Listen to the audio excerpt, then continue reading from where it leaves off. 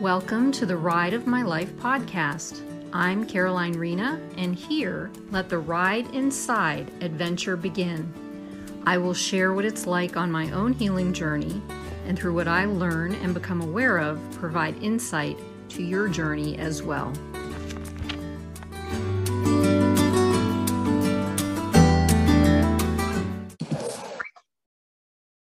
Hey everyone, I'm Caroline Rena, and welcome to the Ride of My Life podcast. And this podcast is basically about physically driving to different places and going inside and doing healing work and meeting with people and talking to people. And I'm working on that part of it right now, doing some more interviews to bring to you guys with some really cool people that I have met. Basically what's happening right now is a lot of different things have been going on. I was in West Virginia for about 3 weeks. I just got back to West Palm Beach to kind of regroup for the next week or so. And then I'll be heading out again, and I will let you know probably next week what the next location is. And so what I'm going to start with is the Phoenix. Why the Phoenix? I use it in my logo. It's part of who I am. It feels like I resonate with it so well. I am a Leo, so I'm a fire sign. So, and there's been a lot of, birth, death, rebirth cycles in my life, and it just kind of fits. And in respect to that part of my healing. And so what I'd like to share with you is that the Phoenix has been really working its healing magic on me recently, especially. And I'm just going to say, like the symbolism for the Phoenix is of hope, renewal, like I said, rebirth, immortality, resurrection, and then solitude and grace. And there's definitely been, for the most part, quite a bit of solitude for me. Not all the time, but it's not an isolation. It's a solitude where I can be on my own by myself and not feel like I'm isolated. So that's part of this healing process that's been going on where I don't feel that way. And so just like the Phoenix emerges from the ashes, we do too. After devastation or anything that happens, with our lives or whatever, loss. And I can this is what shows up for me in my life, where I can come back and be a better version of me, I guess, for lack of better words, remembering me. That's how I kind of look at it. But the Phoenix for me gives people hope and kind of urges for me, again, just keep going and just keep up with, our human spirit. And it's just such a positive, empowering symbol for me. The Phoenix itself in my logo represents the burning up of the old and renewing into the remembered. Now, I don't say renewing into the new, because I don't really think it's new, because I think that it's been there the entire time. It's just releasing the ashes as they blow away. And it just kind of brings out the truth of who I am. And that's what's really cool about it. It's just, it's an incredible feeling. And I'm really grateful that I'm doing this. Let's see. Anyway, the last podcast and blog I talked about was breathing and stillness. And it's so important. And I emphasized why, and I did a recording on how, and you can go and check that out on my YouTube channel, or if you're on Facebook, you can, find it there, or on Instagram. And what I did, I was in that stillness for about 3 weeks when I was in West Virginia. And the person who I worked with, I've known him, I want to say for about 15 years. maybe a little bit less. And he was like one of the first people that I connected with when I started this journey. So it was really, really important to me that he offered to work with me to walk me through some of this stuff. So I'm really grateful for him and his partner for allowing me to stay in their home as a sort of retreat, and for everything that they provided for me. And I'm just really grateful for that. And I just wanted to share that.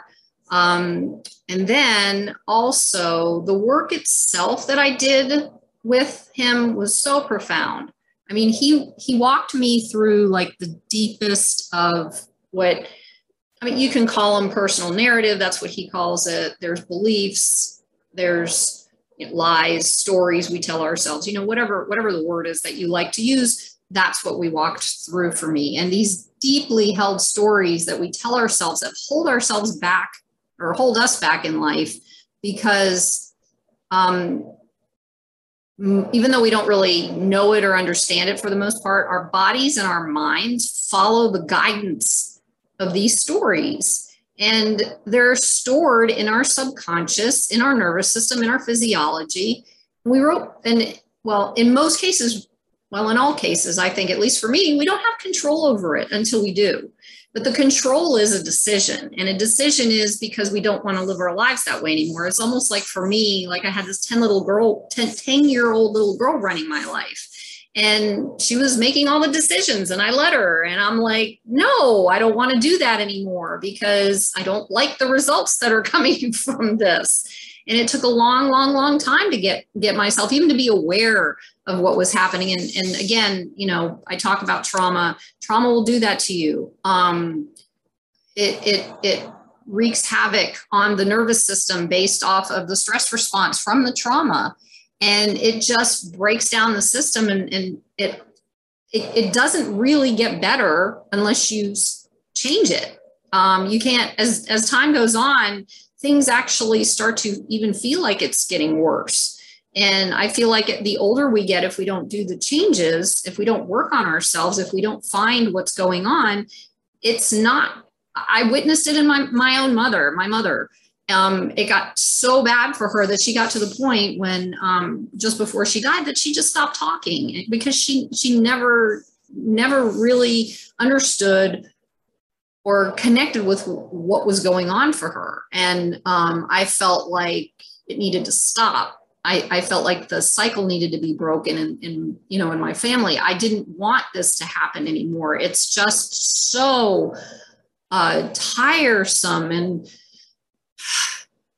painful. And I don't, it's not the best way to live life. And so that's why I'm doing what I'm doing. In fact, I started this about 30 years ago at this point, and the different paths that I have gone down outside of me, like Native American spirituality and metaphysical and, all these different things, they pointed me in directions, but they weren't complete. And it ended up being where it pointed back into myself, inside myself, where the truth is. And where the stories and the lies are in there covering these truths.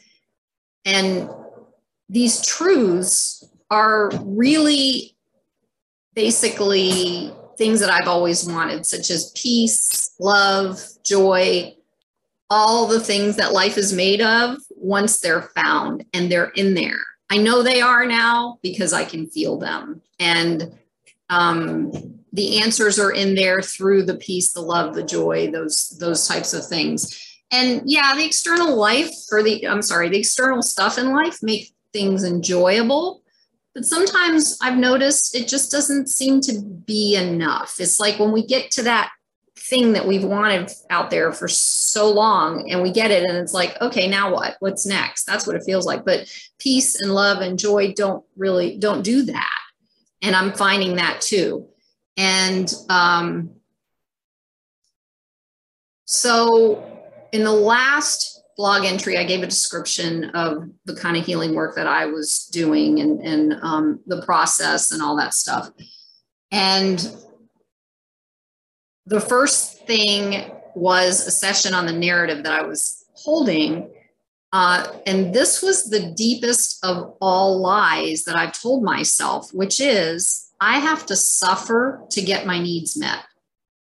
And I'm like, that's like, I don't know if this is past life stuff, whatever, but I do know that it is related to this life stuff, because what I received or did not receive as a baby and as a child, the nurturing, and it isn't through the fault of anyone. It was more like through what they learned. And so that's why I'm breaking the cycle. But the women in my family were not nurturing. They were surviving. And I've talked about this before, and you can't nurture when you're in survival mode. It just doesn't work that way. You're constantly, on point, waiting for something to happen, waiting for the next shoe to drop or whatever. And so the suffering was left in my memories as a child. And a lot of the memories, it was so much suffering. And this could be, generational trauma suffering also. And it was just energy that was in there. And I didn't remember things. I had no idea there were some things that happened when I was a little girl that I don't even remember. Little by little, things are coming up, but I don't even know if it's really necessary. But anyway, so they stuck in me, and even the ones that I couldn't remember made me feel like I was going through this suffering, I guess is the best word I can use right now, because I wasn't getting my needs met in the way that I needed as a child, and nobody really understood how to do that, like I said. So there's no judgment, there's more empathy, because they didn't understand because of their own trauma that they went through. So then throughout the time, it's like everything got all mixed up. The anger, the sadness, even the forgiveness got mixed up in all of that. It was all in there.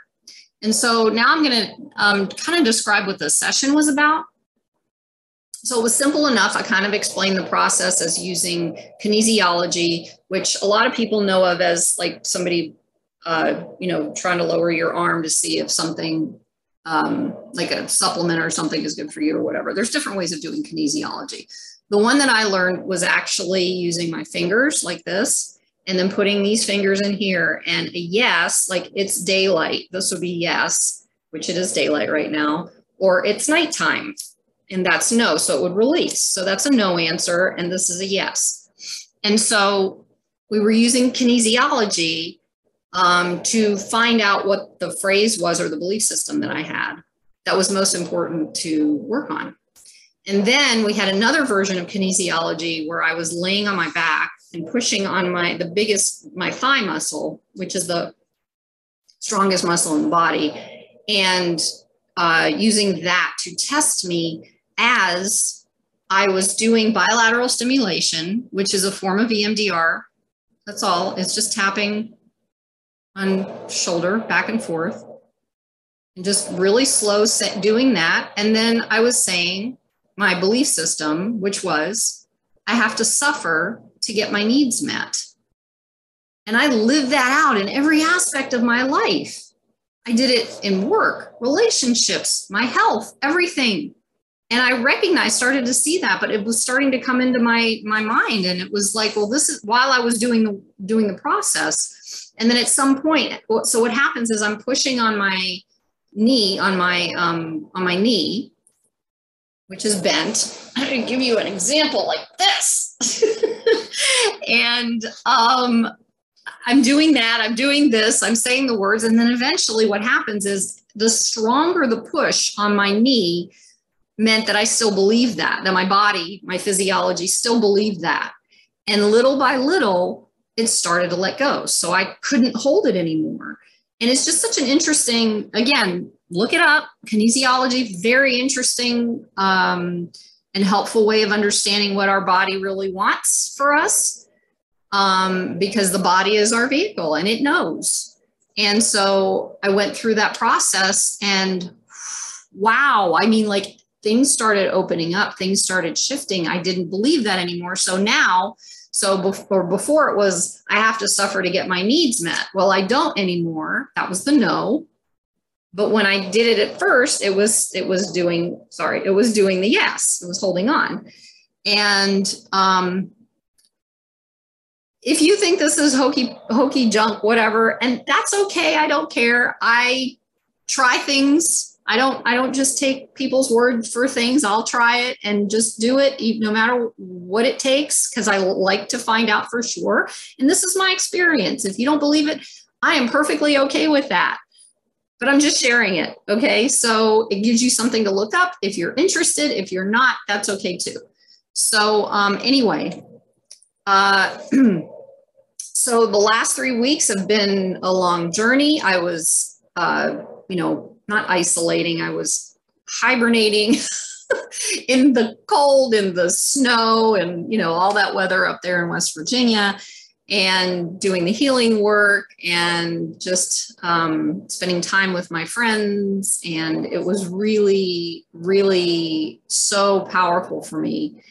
And it's been, an interesting journey up until this point. And it really opened the way for for more healing over the next few days. And this brings us to this past Monday. So I was pushed out of the nest, which I needed to be, my safety nest, and onto the next thing. And I was getting quite comfortable and warm, and I knew that it was time to happen. And it was kind of trying for me as I was working through what my next step was. But once I left and took the journey back down to West Palm Beach, I had closure from some other things that I chose to do. And that's what I'm going to share right now, because it was pretty cool. So Monday, I headed to Pittsburgh, around that area. And my kid's dad, my ex, and I used to own a house in Bethel Park, and I decided to drive by that house. And it was my first stop. It's been many, many, many years since I've been there, probably 20. And I was just looking at the house. It was totally done up differently. It was redone. It was beautiful. And looking at it, for some reason, I can't explain any of this stuff. It just helped me to discover who I am. Like, I felt better and more relaxed about things, seeing the change of, the beautiful changes in the house. And I sent a picture of the house, the new house, to my son. And he was like, "Oh, I remember that." And I'm like, "Yeah, but it was yellow before."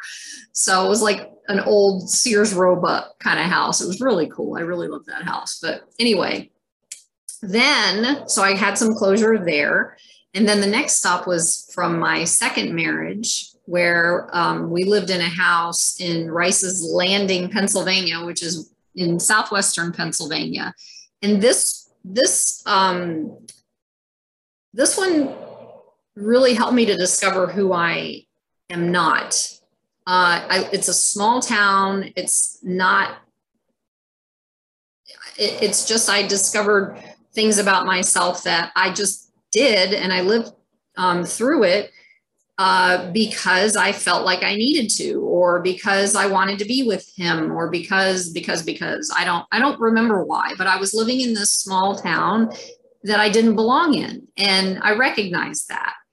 And when I drove past the house that we used to live in, it looked terrible. It was sad. It was like it had the beautiful siding that we had put up. We had fixed the house up and literally raised the roof and made a bigger pitch on the roof and expanded the bedroom and fixed up the bathroom. And I can't even imagine what it looks like inside now. But the outside of the house was like junked up, and it was really sad for me. And it was a beautiful lesson.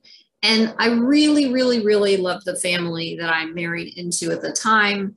And I enjoyed the times that we spent together. I still didn't fit in. And it was not obvious to me while I was in it. until I got out, and then looked back at it and knew that it wasn't, I just didn't fit in the environment with them. And I don't think that they thought that I did either. And, you know, and it's okay. And there's no judgment. It's just like understanding and closure. And I think it turned out to be beautiful in its own right, even just stopping by and seeing the house and the yard that we used to, you know, meet the neighbors in, different things like that. And then this is the big one. So I headed south out of Pennsylvania into West Virginia again. And I'm driving down 79. And this was a literal healing journey into my past to when I had a motorcycle accident. And I think it was back in 2006. And it was with my second husband. And I didn't realize driving until I did that I was actually on the same path down to where it happened. And I wasn't, my memory was kind of evading me, and I didn't really know exactly, you know, what it was, but it started to come and I started to see things. I'm like, oh yeah, okay. And as I got closer to where we had stopped just prior to the accident, I started to cry. It was just like tears. There wasn't anything, you know, really that I was thinking. It was just tears coming. And I drove, I think that, I'm sorry, I think it was for just maybe grieving the lost woman back then who I was, and from the fear of the accident. And we were just riding down to North Carolina to go camping, and we never made it. And I'm going to kind of go back and forth. So it's going to go between what I was thinking while I was driving down there this time and the story. So as we were driving back then down to North Carolina, we passed through Somerville, West Virginia. I remember that as I was driving through it again. I don't remember much else as far as whether we stopped for lunch or gas or anything, but I remember going through there. And then as I drove through the present and the past at the same time, that's the other thing that was really cool. It was really surreal. It was like I was flashing in and out of consciousness, because I was going, I saw myself driving, but then I saw myself riding the motorcycle. I saw myself driving. I saw myself on the back of the motorcycle. And I can't really explain it any better than that, but that's what it felt like. So I was at the same time in the present heading down to Interstate 77. And right before we got there, we stopped at this place at New River Gorge, where there's a bridge that crosses over the gorge that you don't cross over it right away. You can go into this like area that you can take pictures of this beautiful gorge with the bridge, with the river below, and you're pretty far up. And I went in, and I just stood in the parking lot and remember that that's where it was that we made the decision to take our leather jackets off. And I think we grabbed a snack. I can't remember. And then we went over and down to the bridge and took pictures, which I did on Monday. And then when we were done, just like I did, we went back up to where my car was Monday and the motorcycle was back then. And we got ready to leave, and we put our helmets on and started our drive down to North Carolina, and we never made it. At that point in the juncture before the accident, we were heading towards the toll road, which was also an interstate. It was weird because usually interstates don't serve like that way as a toll road, but that intersection did, and we were headed there, but didn't make it there, and neither did I, because I didn't want to get on a toll road. So back then, as we're driving down 19, headed towards that intersection or that area where the toll road was set up, there was construction, and there was one of those, I guess from the metal grid thing that they put in the road, there was a piece that got caught up in the tire and punctured the back tire.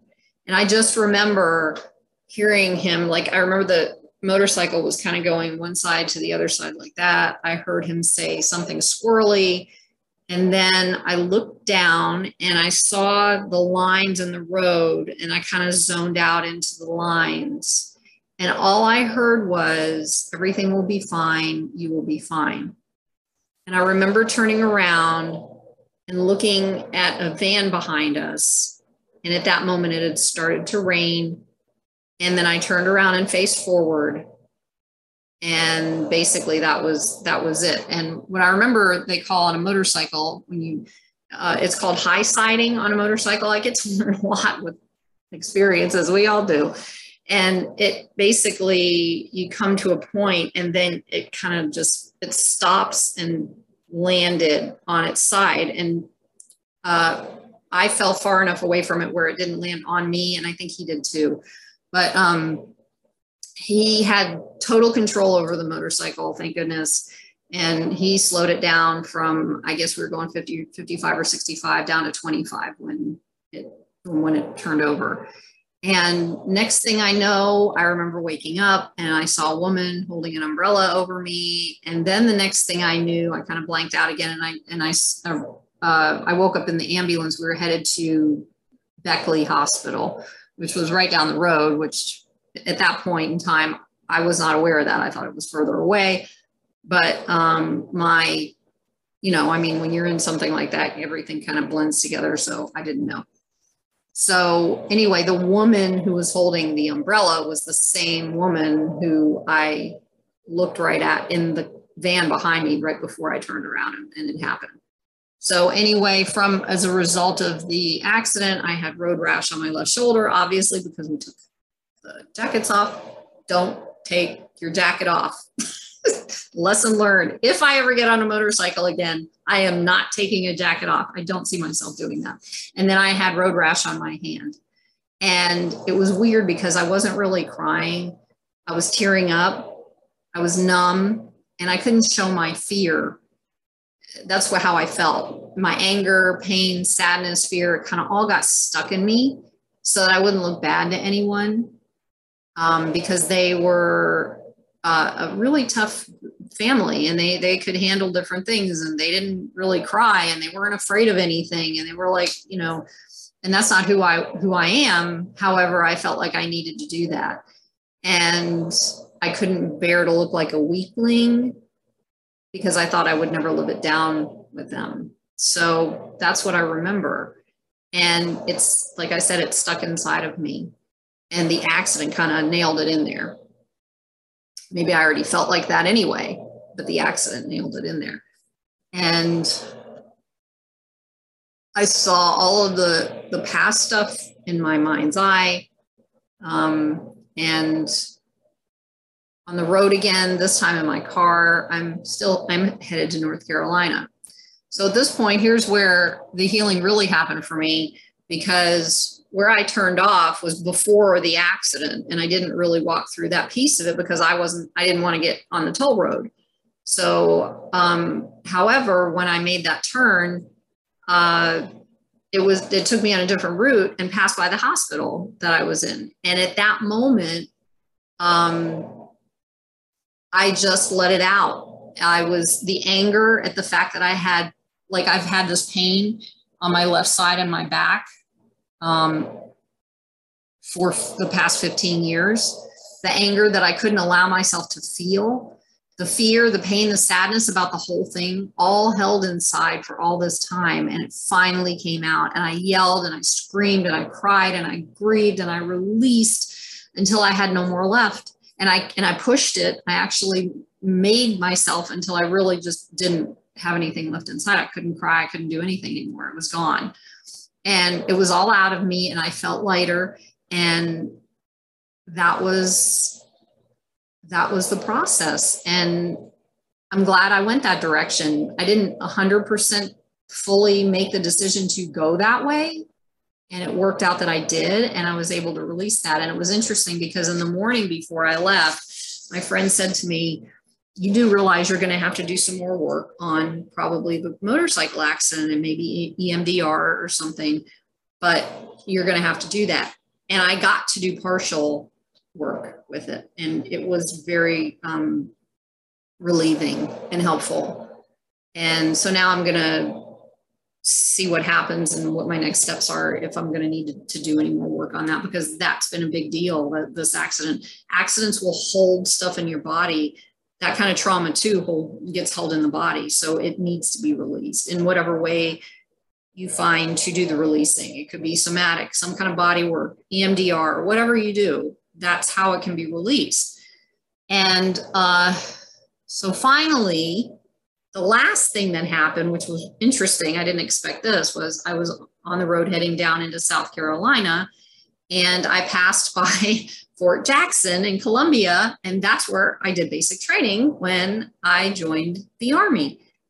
And that brought up some things for me, and it wasn't as major because I'd been there before, but some things came up, and I felt like on the back end of what had just happened with, with the motorcycle accident and the visiting the houses and everything, I was like, seeing if there's anything left over. There was a little bit. I walked through it. I did some tapping, and it just calmed down. And it was really good to let go of all that stuff. It felt really good. And then finally, the big moment for me was sleeping in my nice, comfortable bed. I have kind of sort of a bed. It's a foam pad, and I've got a sleeping bag and blankets and all that. And I slept in there on Monday night, and I got to face that fear too, which really wasn't a fear. It's just that I've never done it before in that way. And I was definitely prepared, and I did well. And I felt really empowered from that. I'm really happy about it. And so releasing all of the stress from holding it in that kept me in hypervigilance, all that was gone too. It felt better. I felt calmer. I'm feeling calmer. My mind, my nervous system doesn't feel like it's on hyperdrive anymore. It doesn't feel like I'm like, ooh, getting ready. If something clicks wrong or, whatever, if I hear a noise, I'm not like this, which I did for a long time. And it's such a different feeling than what I'm used to what I've been used to dealing with throughout my life.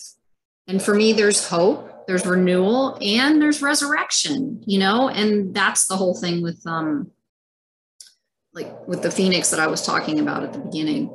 And I've discovered and realized that on this part of my journey, that there are things inside me that are begging to be released and let go of. And I'm just going to allow it to happen. And if it doesn't feel good for a minute, which sometimes it doesn't, it will feel better afterwards. And I'm noticing that more and more as I keep doing this.